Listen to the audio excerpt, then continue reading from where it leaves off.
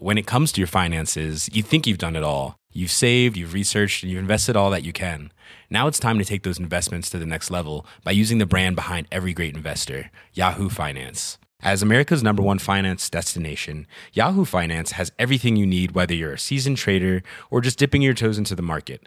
Join the millions of investors who trust Yahoo Finance to guide them on their financial journey.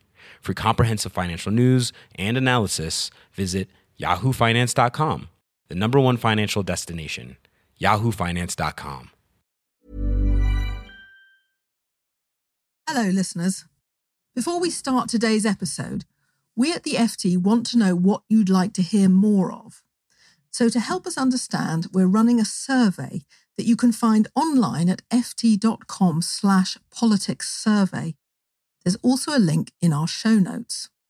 It takes around 10 minutes to complete, and if you fill it out, you'll have the chance to win a pair of Bose Quiet Comfort earbuds. So don't miss out. Now, on with the show. Rishi Sunak marked his 100 days in office this week, an event beloved of political journalists. And there was a video from 10 Downing Street to mark it. Trust is earned, and I will earn yours. Halve inflation, grow the economy, reduce debt, cut waiting lists and stop the votes. I believe that those are the country's priorities, and I want all of you to hold me accountable for delivering all of that. We really can change our country for the better. The Prime Minister likes setting and marking his own homework, but the reality has been a little more complicated. Strikes, ministerial resignations and sleaze are among the issues that have cropped up in his first 100 days that didn't feature on Sunak's lists of tests that he's setting himself. The IMF predicts that Britain's economy will shrink by more than 0.5% this year, making it the only leading nation expected to enter a recession. The Deputy Prime Minister was facing 24 separate allegations of bullying. 10, as many as 500,000 workers on strike across the UK, the biggest day of industrial action in over a decade. A Prime Minister overseeing chaos, overwhelmed at every turn. Can't even deal with tax avoiders in his own cabinet. Is he starting to wonder if this job is just too big for him?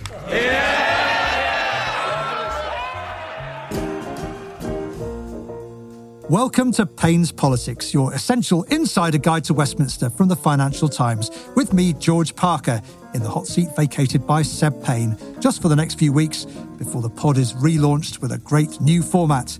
In this week's episode, we'll be looking at Sunak's first 100 days and what they tell us about how he's shaping up as Prime Minister.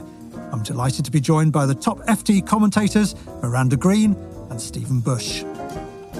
And then we'll be discussing the government's approach to net zero. Is Rishi Sunak getting it right?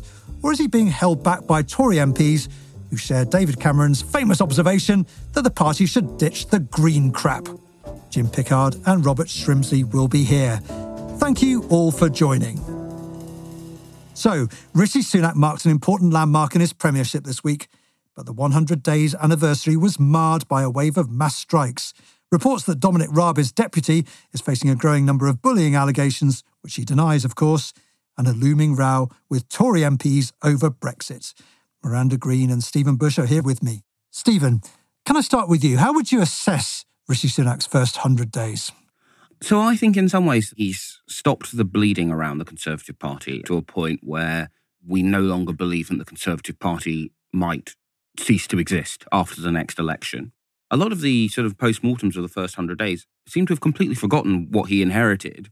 They quite rightly are focusing on the other half of that, which is it does not look like he is going to get them into a position where they can win the next election. But the strange problem he has is he's had a pretty successful 100 days in terms of stabilising the Conservative Party, stabilising the UK and the market, other than the mortgage markets. But he hasn't done a good job at all of explaining to the party what a mess they were in, or really getting any credit from either the party or the country for any of that work. Yeah, I think if you told the Conservative MP when he took over where they'd be now, they would have gone, well, thank God, we're 35 points behind in the polls. Now you speak to them and they go, well, yeah, but what's he done in the intervening 99 days? Yeah, exactly. Now, Miranda, what does the first 100 days tell us about Rishi Sunak's approach to government, would you say? Well, I think you have to start with the promise he made on day one, restoring the very idea of integrity and professionalism after the Johnson and Truss era. And the problem for Rishi Sunak is that he hasn't come in fresh. He's the third Conservative Prime Minister since the last general election. And he's got to sort of reinvent conservatism in a very short time period, with maybe 18 months or so to go to the next election, with this terrible kind of hangover from the Johnson and Truss period. And I think the problem is that, as we saw with that day one promise, integrity and professionalism, it's really, really hard for him to start afresh and keep that pledge. So what they've had him do is do some sort of political tricks that seem to have worked for prime ministers in the past, right? So you invent 5 pledges by which you want to be measured by the electorate. But actually the 5 pledges that they nicked from New Labour were quite measurable objectives. Rishi Sunak's are quite vague and also leave out some core areas that the public care about, like, for example, education. On integrity, he's got the hangover problem of all these people who are still in his government, who were also in the Truss and Johnson governments, and who bring with them this awful baggage of sleaze in one way or another. And of course, at the moment, the Raab problem is his biggest problem, but we've also had the Zahawi issue, we've had the Gavin Williamson issue, and we've also got Suella Braverman with question marks over her, and she was reappointed by Rishi Sunak on his first day in office. So he's really struggling, I think, at this core task of showing that you've got impetus and some sort of mission to the beginning of your prime ministership. Yeah, and Stephen, I mean, a lot of water's passed under the bridge in the last 3 months or so, hasn't it? This Truss interlude is almost like a fever dream somewhere parked in the collective imagination of the Conservative Party. But what is interesting, I think, is the way that Rishi Sunak's approval ratings have been falling quite sharply in the last few weeks.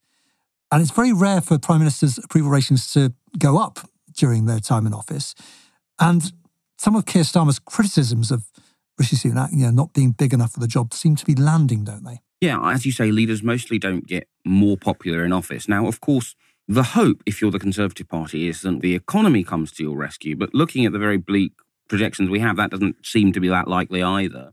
It comes back to what Miranda just said. One of the problems, I think actually the biggest and most significant mistake he made in the first 100 days was that promise about integrity and accountability. Because we know that he's inherited a very weak political position. And if you're in a weak political position, well, you can't prioritise integrity. You've got to prioritise passing legislation and keeping your party together. And it's not a good idea in politics to make a promise that is going to turn you into a liar very quickly. And I think it's going to be hard for him to maintain the advantages he had when he became leader, the real feelings of warmth that he did attract in some quarters. I think it's going to be really hard for him to maintain that, given that he's got this millstone of accountability and integrity at every level around his neck. And some of these mistakes are self-inflicted, aren't they, Miranda? Because, we hear a lot of people talking about the fact that a lot of these scandals began during the Boris Johnson era. But nevertheless, look at the people that Rishi Sunak appointed to his first cabinet. There were people like Suella Braverman, who'd basically had to resign the week earlier for breaching the ministerial code. Gavin Williamson, who'd had to resign previously in a scandal. Nadeem Zahawi, who had his tax affairs in the public domain, or at least being reported by the media at the time. And of course, there were these allegations swirling around Dominic Raab. So these are self-inflicted mistakes, aren't they? Well, that's right. And that all helps the Labour Party's main mission, which is to attack Sunak's judgment and Sunak's ability to be a strong enough leader to put the Johnsonian past of the Conservative government since the last election behind him. And I think part of the problem for him is the question mark about whether he actually is very good at politics, in the sense of sort of whether he actually relishes the political part of the job of being Prime Minister. I mean, I don't know about you guys, but I thought it was incredibly revealing when a few weeks ago at Prime Minister's Questions, when he was asked about all of the industrial action across the public sector, he talked about the union leaders being unreasonable. It was very interesting that and revealing, because it was problematic on 2 levels. One, if you go into politics and become a prime minister, you are not going to encounter only reasonable people, and this kind of management consultancy view of the world where you're dealing with rational people and only rational problems, that's really not politics. And 2, a lot of the public, as we know, for example, from the polling on the teachers' strikes on Walkout Wednesday, as it was called this week, quite a significant portion of the public are actually backing the strikers. So is he calling the British public unreasonable for thinking that the public sector's creaking at the seams? Really, that's the problem. Do you know what I mean? That this idea of can he actually do the job? It's more than a technocratic job, and he does come across as such a technocrat. He does. I mean, you can tell that he spends time looking under the bonnet of problems, and he gets officials in, and he actually really enjoys getting to grips with thorny issues like the boats or the hospital emergency department problems and so on. But Stephen, Miranda's making that point, and you hear it often said of Rishi Sunak, is he actually good at politics? And you look back at some of the mistakes he made even as Chancellor, rejecting a windfall tax for months, even though you could see eventually he was going to have to give in on that. Rejecting Marcus Rashford's campaign for free school meals. Again, something you could see he was on the wrong side of public opinion. And then not being quick enough to correct the mistakes in the first place. Yeah, look, one of the interesting things about politics alone is I think Rishi and Keir have a lot in common. Both very experienced outside of politics, not that experienced in politics. And they both had to have very sharp learning curves because of the civil wars that their parties have been in that time. At the moment, I think it feels pretty uncontroversial to say that Keir Starmer has shown that he can learn on the job politically. And it does feel a bit that Rishi Sunak can't. One of the interesting challenges, of course, when you become Prime Minister is you have to stop being a departmental minister. You have to provide that strategic direction that can only come from Downing Street. I feel often when I'm talking to ministers at the moment, some of them like it, some of them are complaining, but in an odd way, what they aren't getting is that direction from the boss. They're essentially getting Downing Street as an auxiliary Minister of State, which doesn't really work. Yeah, you speak to ministers say there's very little control from the centre, and the civil service as well, coming from Simon Case, hardly any sort of pressure from the top, which is fascinating. Randy, Stephen mentioned earlier, of course, that his great success, Rishi Sunak, in the first few months of his premiership, was stabilising the economy and digging the country out of the hole that Liz Truss has got us into. But already, Tory MPs seem to have quite short memories. He's facing this new pressure from the Tory right for tax cuts now, which is incredible, isn't it? I think the next few weeks are going to be completely fascinating, actually, in the run-up to the March Jeremy Hunt budget, because on the backbenches, they're really pushing for a swing to the right when what delivered stability after the Truss Kwasi-Kwarteng disaster that sent the market spiralling was actually achieved by being quite unconservative, reverting to the Treasury orthodoxy that the right of the Tory party were so determined to destroy. So the backbenches seem to want to pull the Sunak government almost back in the direction of the failed Truss-Kwarteng experiment. And how they think that's going to help them, I don't know. But ideologically, they believe that tax cuts are the path to prosperity for the country. Whether they brook opposition to that point of view enough to support the budget properly when we get to March is going to be very interesting to see. And I think to Stephen's point, this idea of these short memories, because also if you think of another sort of success of Rishi Sunak as an individual when he was Chancellor was, of course, the furlough scheme, which was phenomenally generous. The memory of that largesse fades with the people who would appreciate that sort of leader now in Downing Street. But unfortunately, that idea of him as doing unconservative things that are big government lingers on the back benches where it does him damage. Yeah, Stephen, I was kind of looking at the Dominic Raab question, which has come to dominate this week at Westminster, the allegations surrounding him and the revelations that more and more people are coming forward and making these allegations, which he denies. Do you think he should step down while this inquiry by Adam Tolley KC is going on? Politically, no, I don't think so. What was the case for putting Dominic Raab in there originally? It was one, he had been loyal and actually, at the point when everyone else had fled, basically when ministers were going, I know I said Liz Truss would be a disaster, but what I actually meant was she'd be a brilliant Prime Minister. You think you have to, in a parliamentary democracy, reward that kind of loyalty in order to keep the show on the road. So it was the right call to have him in then, just from a party management perspective. And I think you do have to have due process once you have started a process.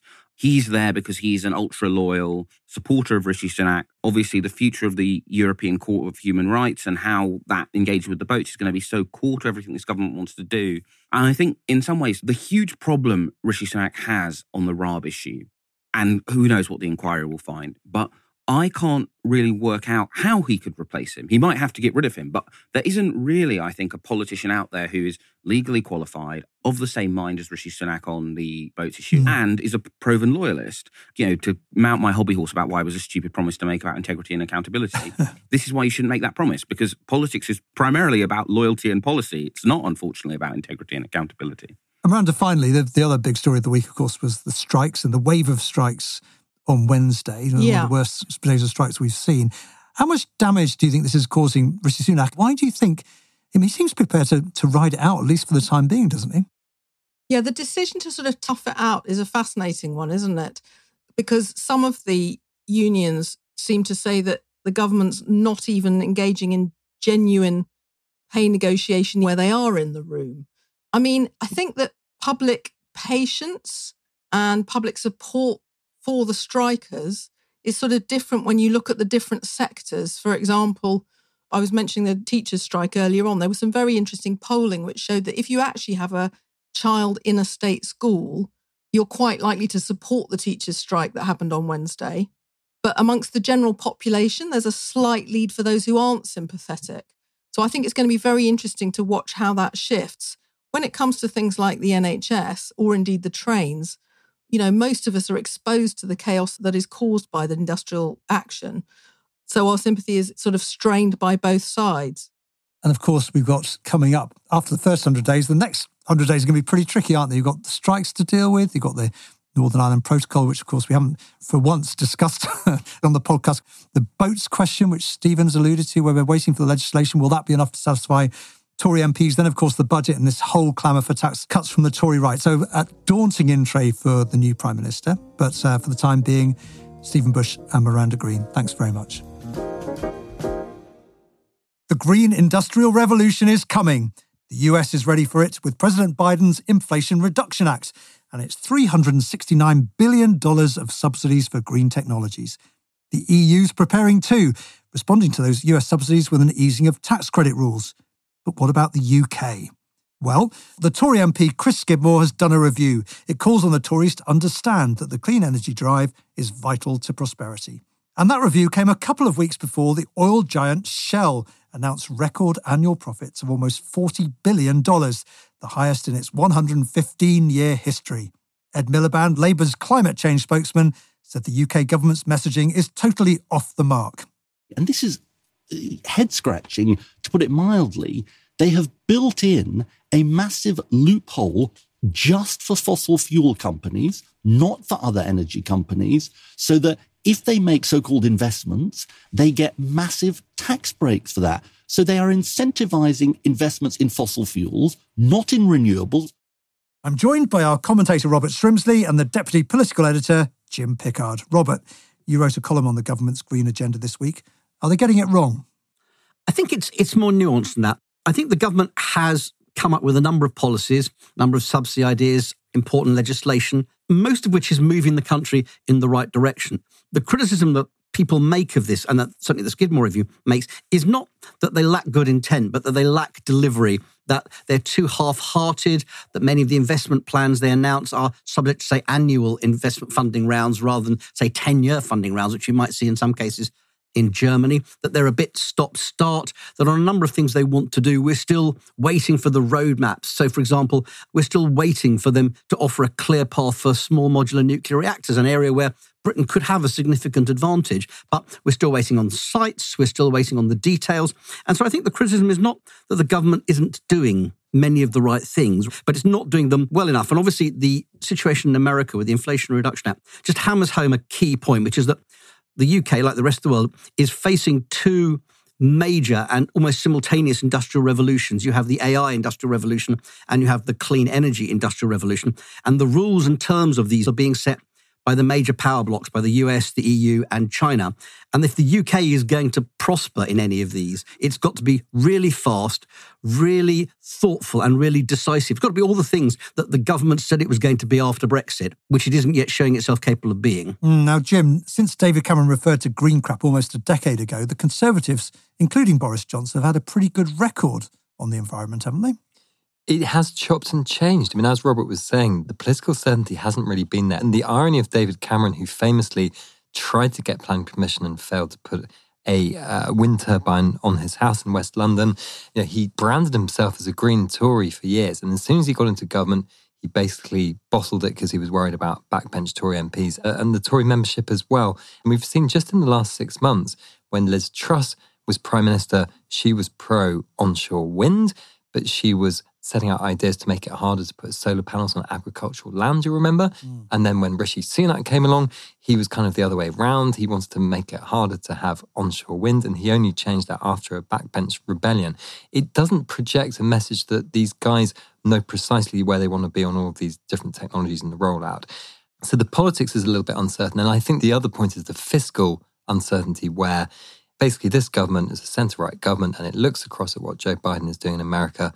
And that is not really the style of Rishi Sunak when he's trying to tighten public expenditure. And there are a couple of lower tech examples of where things are not going well. I mean, there was something called the Green Homes Grant, which the government pioneered, and then it scrapped it. So I think we lost something like 1.4 billion worth of support for insulating and making homes more energy efficient. We hear a lot about electronic vehicles and getting the infrastructure in place for EVs, but it actually isn't coming. I saw a stat that showed that there are more charging points in the London Borough of Westminster than there are, I think, in Manchester and Birmingham put together. So it's become a niche area, a niche mode of transport rather than the future. So it's not that there isn't a sort of general will for this, but they're not following through with conviction. And the point you made in your column is that when things get tough financially, the instincts of previous Conservative governments, including David Cameron's, is to row back on some of the green projects. Yeah, that's right. Look, there's a generous answer you can put to this, which is that actually a lot of money gets wasted. So a lot of the subsidies that Joe Biden will throw at industry in America, they will prove to be wasted. They will invest in technologies that don't work. And what the government is trying to do is be smart. So they will look at things like carbon capture use and storage. They will look at so-called green hydrogen or electrolyzed hydrogen. They will look at other things like tidal and indeed nuclear power and say, where can the UK be a leader? Let's put our chips on those things. But even this is taking too long. Just to zone out for a second, basically look at what is net zero and what is the government trying to do and how ambitious is it? And recall that when Theresa May signed up to this, it was in the dying weeks of her premiership. It was almost like she was grasping for some sort of legacy and went for this. And people didn't really know much about that. So to get to net zero, what you have to do is not only decarbonize the electricity system, which is already pretty far gone, half of our electricity already comes from low carbon sources. But electricity is only about a quarter of our total energy that we use. The other 3/4 is the difficult bit. On electricity, wind has become so cheap that we probably will get there quite soon. But it's the other 3/4. It's when you look at transport, getting cars away from petrol and diesel and onto electric, and getting households and offices and commercial buildings away from gas-fired power and onto electric power sources. That's where the real cost comes in. And a lot of that is kind of 5, 10, 15 years away in terms of the government's thinking. And there's a reason why they've pushed it that far away. It's because it costs an awful lot. And that is where, unless the technology gets cheaper, it's going to be politically incredibly difficult. And Jim, how much of this has got to come from the government, do you think? You wrote a piece this week about the environmental sector being worried we're being left behind in a subsidy race with the US. Yes. So basically what's happened is Biden has moved with his Inflation Reduction Act and Europe is following suit. They're talking about relaxing some state aid rules and maybe allowing more subsidy. And it feels a bit like Britain's just sort of caught between these two friendly Goliaths. And I went to Jeremy Hunt's Chancellor's speech about a week ago and I said, apart from whinging about protectionism, what precisely is the British government going to do to counter this? And he didn't really have an answer at this point. They can talk about the fact that they already have subsidies for things like offshore wind and they're going to roll them out to things like hydrogen and CCS. But it's nothing like as generous as what the Americans are doing. And colleagues of ours in the industrial team talk to people from batteries, industry, hydrogen, CCS, and loads of them were saying to our fellow reporters at the FT, we're really worried investment is already starting to seep out towards America and people are talking about shifting their investment. And the other small point on this is that the Conservative position is that a significant proportion of the investment that needs to come for the green energy revolution should come from the private sector, very significant amounts, whereas Labour is looking for less. But the longer you leave it, the harder you make it to get that investment. The more nervous industry is about investing, the more the state is going to end up funding. And it's really interesting that Jeremy Hunt gave that speech that you went to, Jim, where he talked about the 4 E's and he talked about education, enterprise, employment. And I thought, here comes the fourth one, environment. But of course it wasn't, was it? It was everywhere. It's rather pathetic addition to the list of levelling up reference. But it's fascinating, isn't it, that the environment isn't part of that sort of 4-point plan that Jeremy Hunt's putting forward, where it's very much at the heart of what Labour's proposing. Yeah, and Boris Johnson actually made the green economy part of his future vision. He used it in speech after speech as, what do you stand for? Where do you want to take the country? He was a late convert to environmentalism and net zero, but when he embraced it, he fully embraced it. Rishi Sunak seems to still see it through more of a kind of treasury lens about how much will this all cost and will it damage people's household finances and that kind of thing. Whereas the Labour policy is very explicitly, and I think this has not been particularly noticed by the public, how ambitious Labour is on this. They would borrow £28 billion a year. They would use this to basically co-invest with the private sector in everything from offshore wind to some of these new technologies. And also, interestingly, to get the nuclear program off the ground. Because the nuclear program has stuttered and basically failed to do an awful lot over the last 15 years. Even though Hinkley Point is being built, it's massively late. All this talk about Sizewell finally getting approval, Sizewell's miles off. Labour will do a much more interventionist approach. Now, Robert, you've ploughed through Chris Skidmore's epic critique of government policy. If you were to pick out one or two things the government should be doing to get ahead of the game on the environment, what would they be?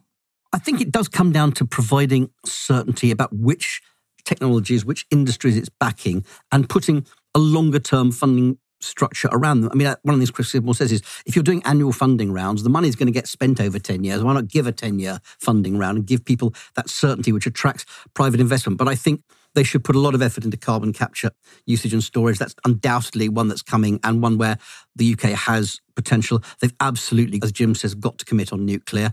I think hydrogen is worth some effort because it is one that people put a lot of hope in. There's an interesting area which is recycling critical minerals. So some of the rare earths, almost all of these are processed and produced in China, partly because it's such a dirty process that most Western countries won't allow them environmentally. But there is a bit of an industry coming in Britain of recycling things like lithium. So I think those are the kind of areas. But I think it's more about just providing that absolute certainty that says this is at the top of our economic agenda. It's not a side issue. Yeah. It's at the top. I mean, the one thing I would say about political certainty is that at least Britain, we know that all the major parties are committed to tackling climate change. If you're about to shift your production to the US, there is the very real possibility that in a couple of years' time, a Donald Trump White House reverses some of this stuff. Very fair point. You know, we're a little bit more stable here. You say that, Jim, but actually there is a very vocal caucus in the Conservative Party and in the wider Conservative ecosystem. You know, the Conservative pundits, people like the Farages, who are pushing very hard against net zero. It's a minority view within the Conservative Parliamentary Party at the moment, but it's a growing view in that caucus, which has always exercised a substantial gravitational pull on the future direction of the party, which is why I also think it's an area where Rishi Sunak needs to get out ahead and lead. And I've always thought that could come to a head when we get past the decarbonisation of the electricity system and when we get on to trying to force people to buy electric pumps and force people to buy expensive electric cars, which is why I suspect it will not happen unless the prices of those things drop. On a related note, I guess, we had Shell's bumper profits this week. Do you think there's any chance of the government increasing the windfall tax on the energy companies? So what I've always found interesting about the government's approach to the windfall tax on the oil and gas industries is that we had a whole summer of ministers pretending it didn't exist. And in its original incarnation, it was going to levy £28 billion on the oil and gas sector. In November, Rishi Sunak increased it to about 55 billion quid, partly by increasing the level of it, partly by extending it to electricity companies. And so the things, they already have quite a big oil and gas windfall tax, and actually probably bigger than the one that Labour was talking about months earlier. So when you hear these opposition politicians saying this windfall tax isn't punitive enough, they are talking slightly with a forked tongue. But the one area where you could see the government reconsider is that the windfall tax does have an investment allowance for the oil and gas companies, and that's something that Labour has heavily criticised. Now, I wouldn't be totally surprised if maybe in the budget Jeremy Hunt did have another look at that one. Jim and Robert, thank you for joining us. And that's it for this episode of Payne's Politics. If you like the podcast, we'd recommend subscribing. You can find us through all the usual channels to receive episodes as soon as they're released, and we also appreciate positive reviews and ratings. Payne's Politics was presented by me, George Parker, and produced by Anna Dedder and Manuela Saragossa. Sound engineer is Breen Turner. Until next time, thanks for listening.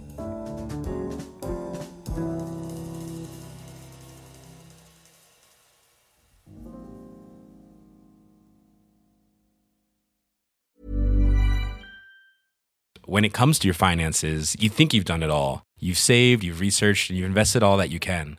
Now it's time to take those investments to the next level by using the brand behind every great investor, Yahoo Finance. As America's #1 finance destination, Yahoo Finance has everything you need, whether you're a seasoned trader or just dipping your toes into the market. Join the millions of investors who trust Yahoo Finance to guide them on their financial journey. For comprehensive financial news and analysis, visit yahoofinance.com, the #1 financial destination, yahoofinance.com. Here at Bellingcat, we get to the bottom of things. From a global crisis to an underreported event, we find the facts using publicly available tools and resources, uncovering what is hidden on and below the surface. We connect the dots using social media posts, satellite images, and public records, and empower others to do the same by sharing how we do it. The ability to do so is only made possible by our readers, supporters, and community members. Care to join us? Learn how at bellingcat.com.